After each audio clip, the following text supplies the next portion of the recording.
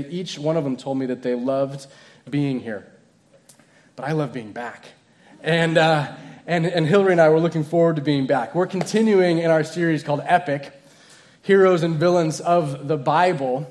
And I want, before we jump into the story, I want to ask you if you can relate to having windows in your life. Windows that are kind of openings or doors or things, they're opportunities. And you know that if you don't seize this moment, that window might close. The window for my professional volleyball career closed a number of years ago. I was pretty good at volleyball in the past, and now I just kind of do it for exercise. There are guys who are still going for it, who are still playing. I go down there and I watch them, and I think, man, it would be great to still jump that high. Oh, that looks bad. But my window for greatness in volleyball is long gone.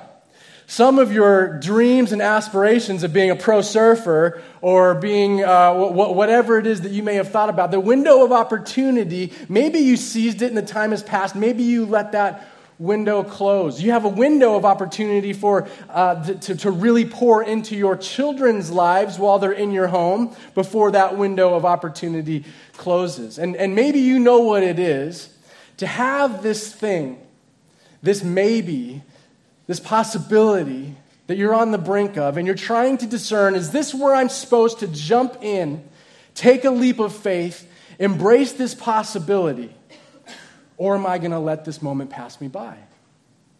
Is this a window where I will seize the day and go for it, or will I let this moment close? We're going to look at the Old Testament. We're going to be in Joshua chapter 2.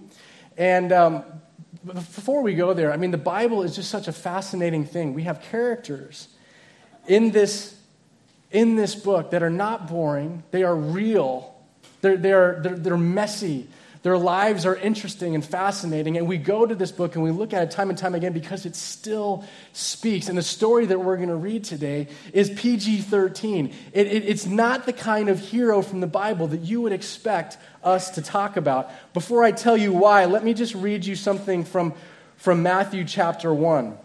This is the genealogy, a little snippet of the genealogy of Jesus. So the guy that we believe was God who put on skin to come down to earth to relate to us and then to die for us so that we could live and have a relationship with God and live for eternity in connection with our designer and our creator. That's who we believe Jesus is.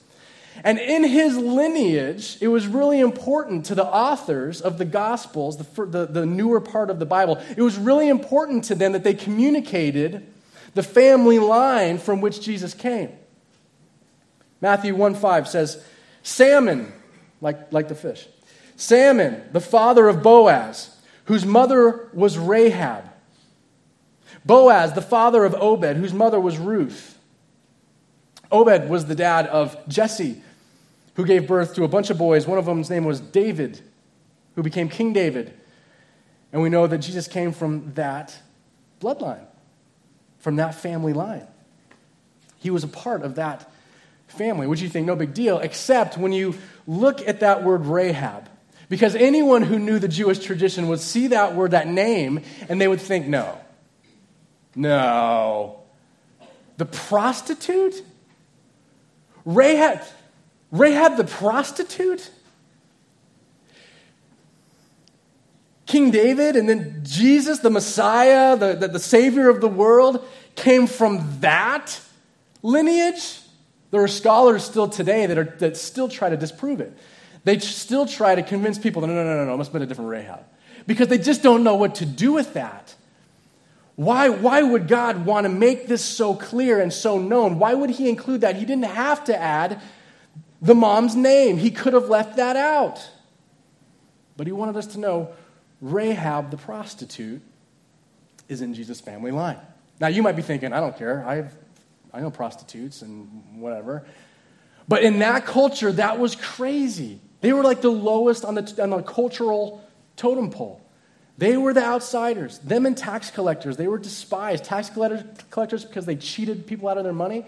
And prostitutes, they, did what they did and do. And people there was no getting around it. That was frowned on no matter what culture you came from. So jumping to Joshua chapter 2, here's the storyline. You've got the people of God, the Israelites, and they'd been in captivity in Egypt, and then the story of Moses and let my people go, and then they take this 2-3 million people out of Egypt, leads them across the Red Sea, and then then the waters come down and crush the Pharaoh's army, and they're all washed away, and the people are looking back like, close one. That's amazing, right? One of those like monumental miracles. And then they march around for 40 days because they can't get it right. And God's like, oh, these people are so stubborn and frustrating. And then Moses ends up dying, and Joshua is handed the baton. Joshua is now the general, the leader. He's taking the people finally, after all these years, into the promised land. That's his job. He gets to lead them. These grumbling, complaining people, we're finally there. We're going in. This is the land that God has destined for us. And so Joshua conquers people. And he says, this is going to be our land. You guys will not stand in our way. They conquered this army. Now there's this city that's surrounded by these huge walls. And they hear that Joshua and the army is coming for them. And they close the drawbridge. They hunker down. They've heard about the Red Sea thing. They've heard about the conquest. They've heard that some mysterious God must be with these people. And so they are nervous. Joshua, low profile, sends a couple of spies. He says, we're going to go take Jericho as the city. We're going to go take Jericho. I want you guys to go spot it out. See if you can find some chinks in the armor, some weaknesses. See what's there and see if God's going to give this city into our hands. And so the two spies go and they check it out.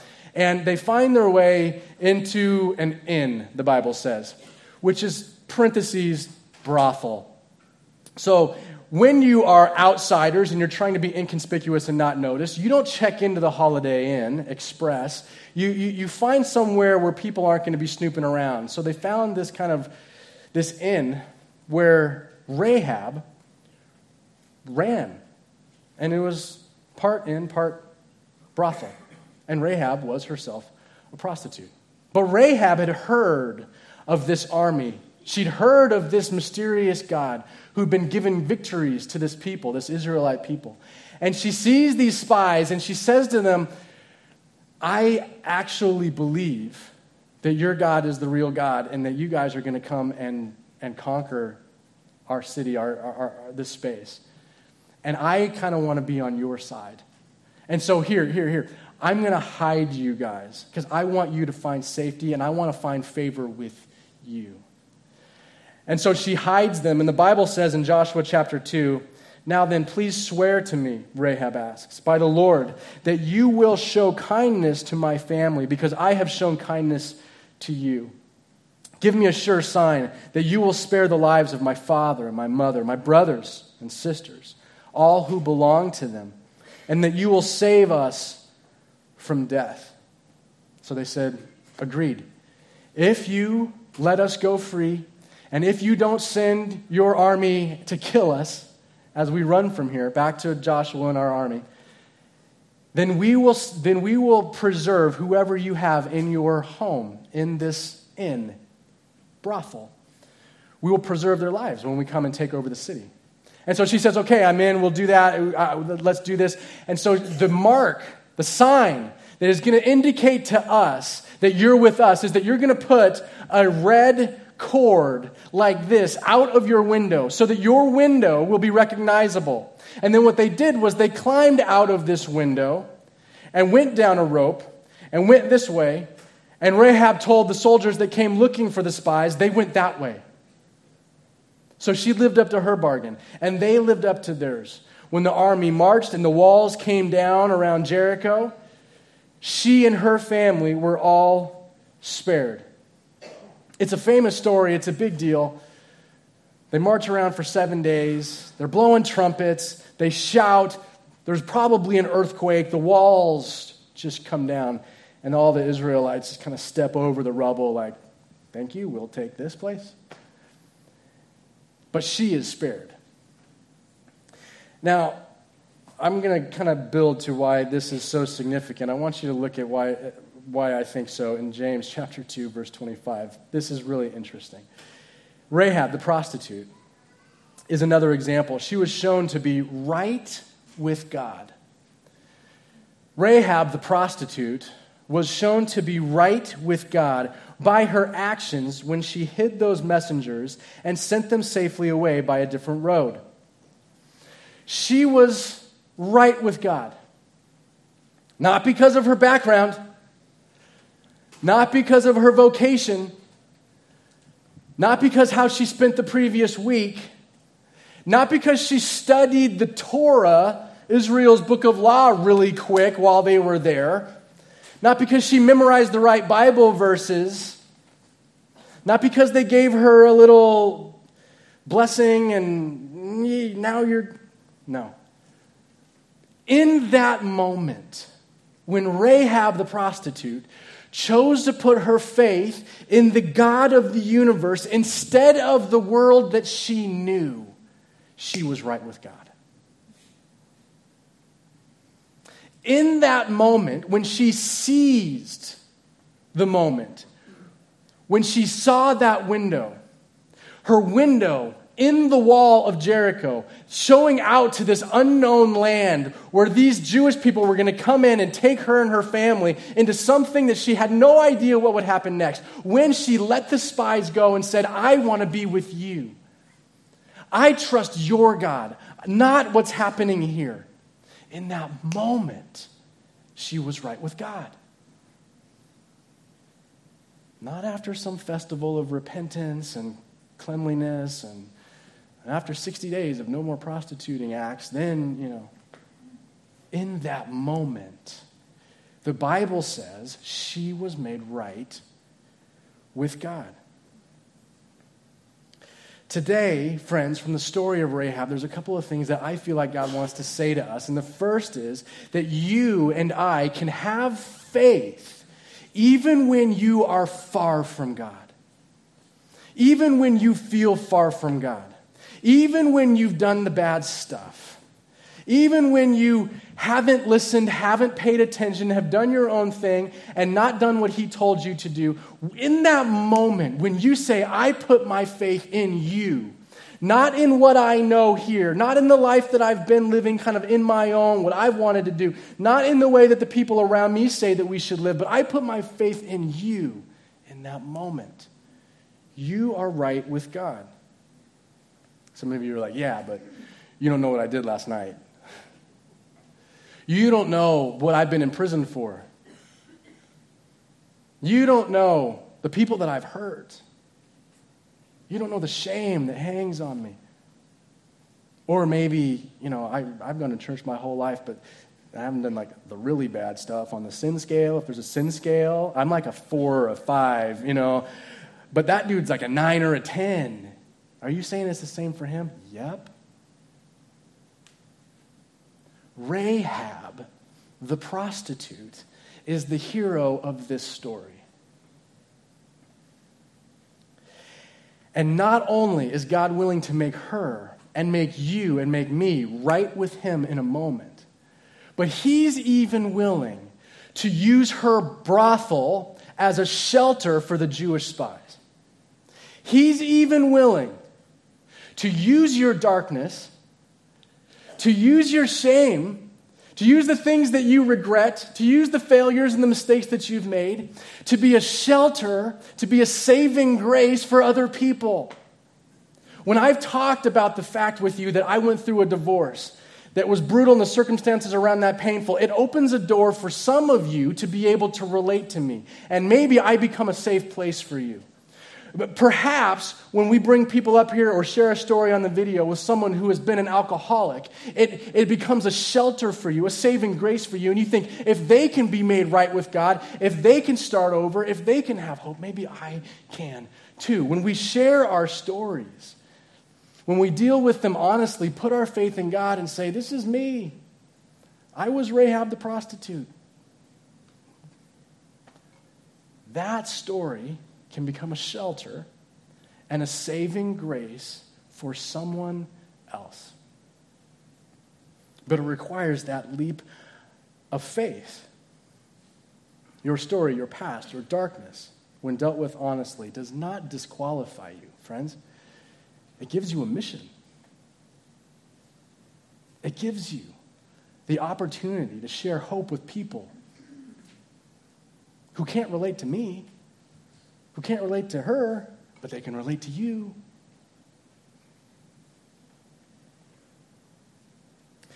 And if you're someone who's like, yeah, but you're talking about a prostitute, and, I just, cheat a little bit on my taxes. Like, I don't know what, this is kind of the... You may not be a prostitute. You may not have sold your body, but you've sold out. You've sold out.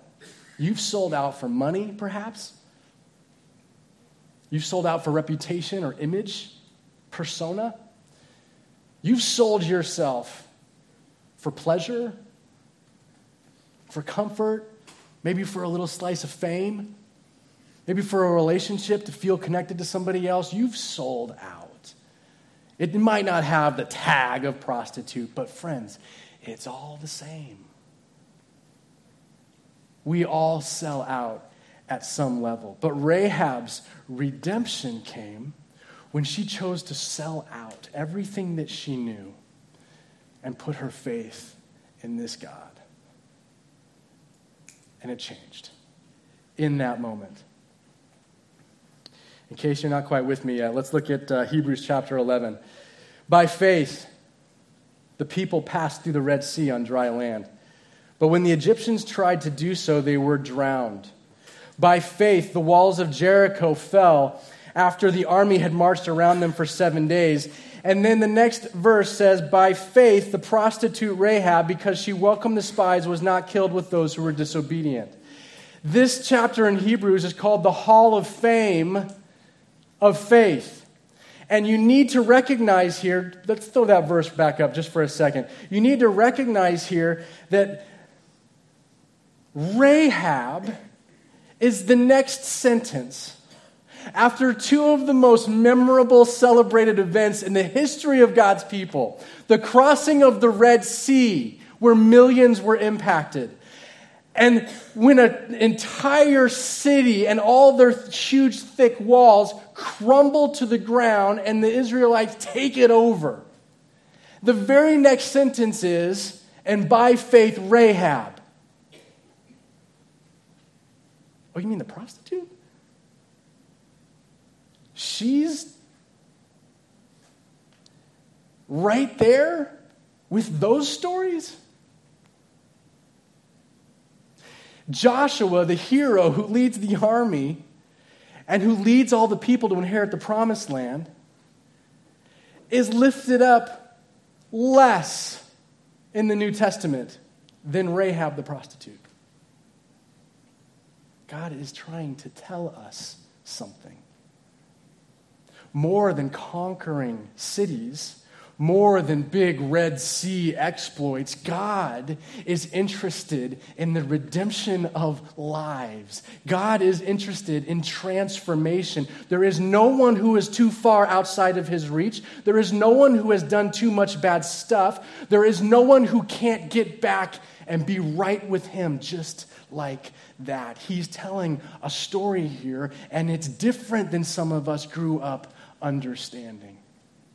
I hope that when you tell the story to your kids about Jericho, and there's this old song, Joshua fought the battle of Jericho and the walls came tumbling down, and as a little kid with the flannel graphs, I used to be like, yeah, we'll take them. This is awesome. God, do something like that in my time. This is so great.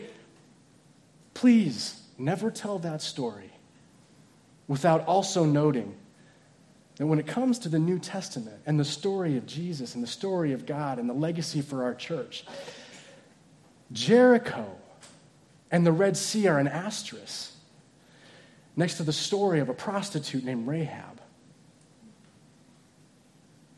who in a moment made a decision to leave everything that she knew and put her trust in that God.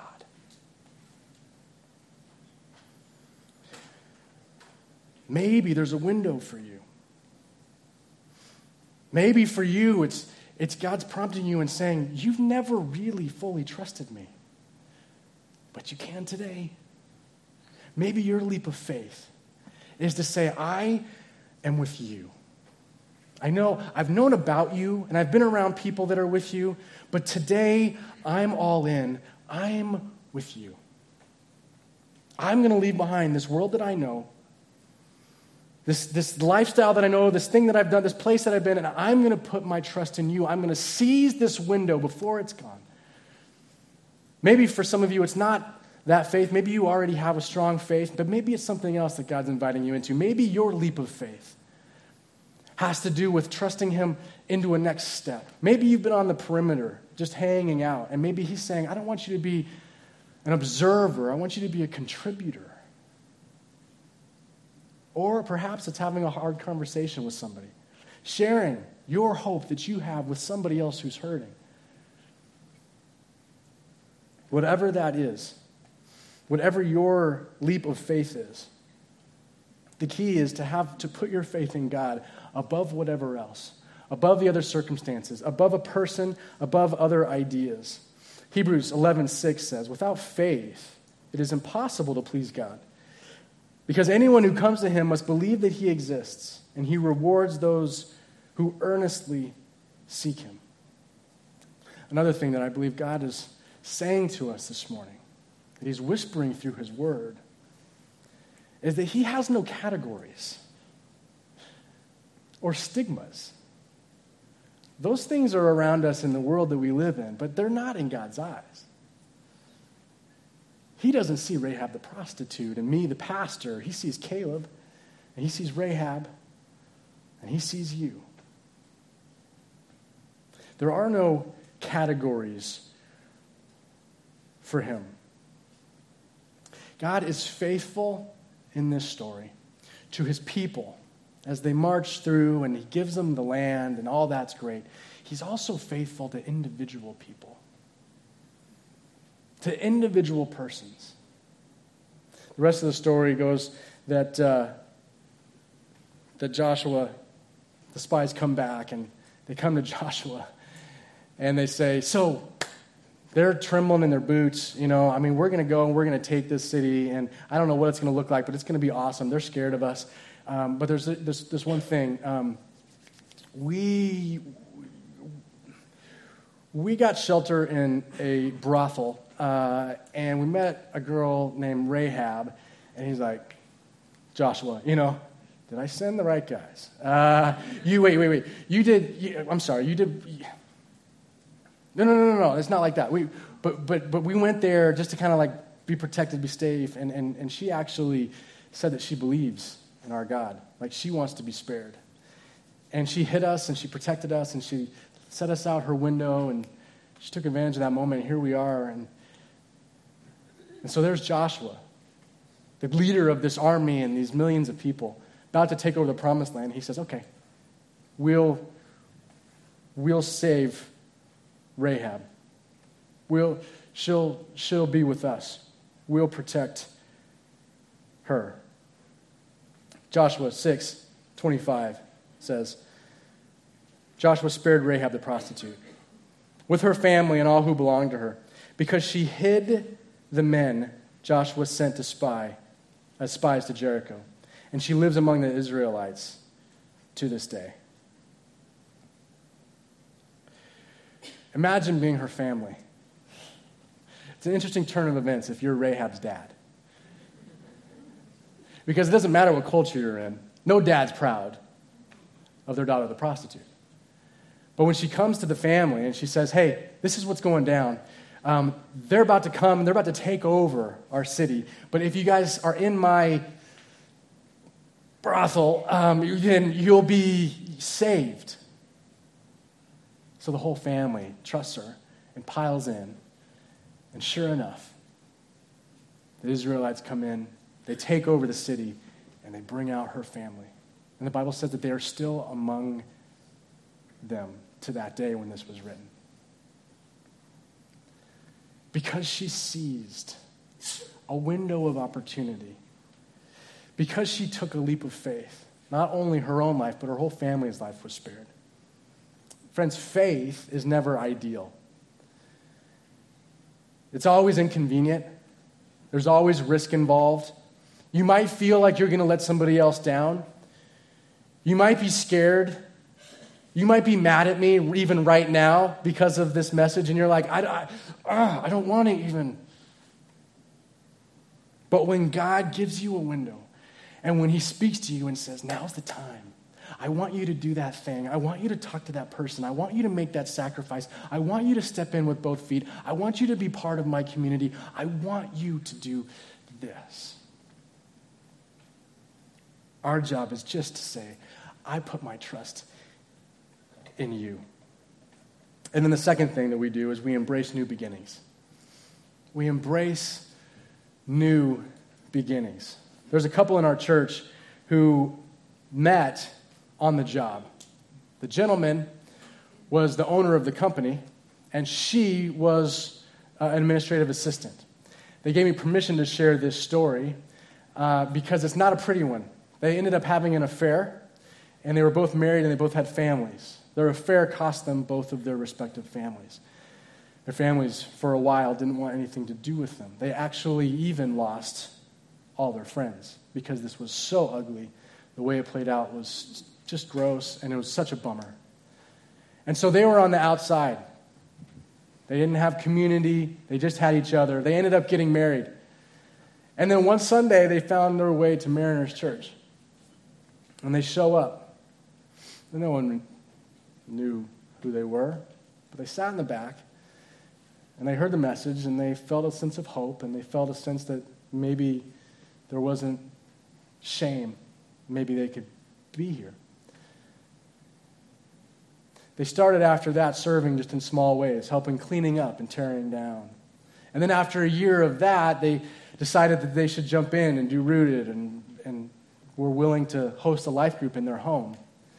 Friends, a few years later, a number of years later, whatever it is, 7 or something like that, there are elders in our church.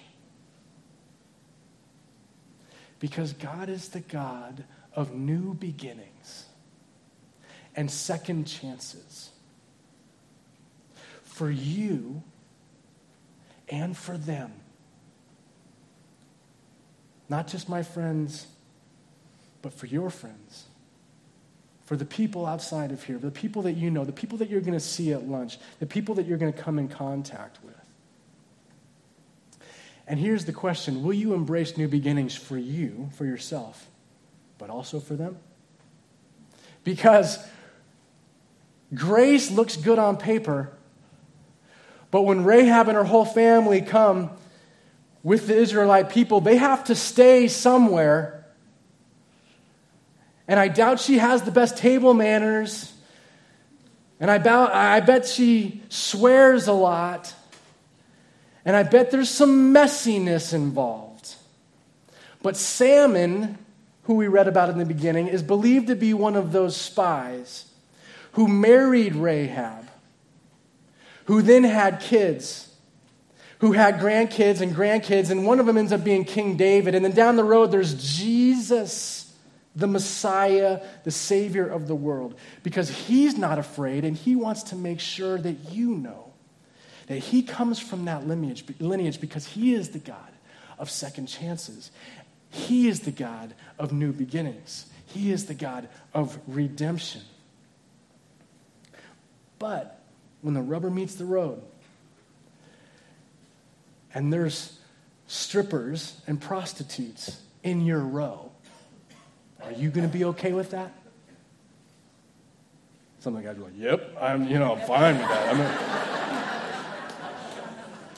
Don't miss my point. When that guy who you know cheated on his wife shows up here, will he be welcome?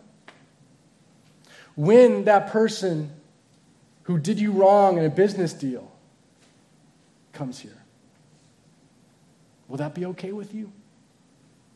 Will you embrace redemption and second chances for you and for them? Today is a message about taking a leap of faith through a window that is open, that may not be open forever. Maybe for some of you, it's that first decision to say, I will follow this God. I will put my trust and my hope in this God. Maybe that leap of faith looks very different for others of you. But I put this red cord in all of your bulletins because I want you to grab it. If you would even just take it and hold it now, I want you to take it with you. And I want you to allow it to remind you this week and in days to come of two things. One, let it remind you of redemption, that you are forgiven, that your past is washed away and clean, that what the world meant as a scarlet letter, God has made a symbol of hope and of a new beginning. Let this remind you of redemption, and let it inspire you, second, to take a leap of faith, to seize that moment. Before that window closes, jump in. Take the next step. Sacrifice. Take a risk. Do what you've been afraid of. Have the conversation that you don't want. Invite the people that you're afraid will say no. Take that person to dinner and make it right. Will you take that leap of faith, whatever it is? God, I pray that you continue to speak. We thank you for your generous grace for us and for our friends and family around us. Now, God, give us courage to respond and say yes as you lead us from here in Jesus' name.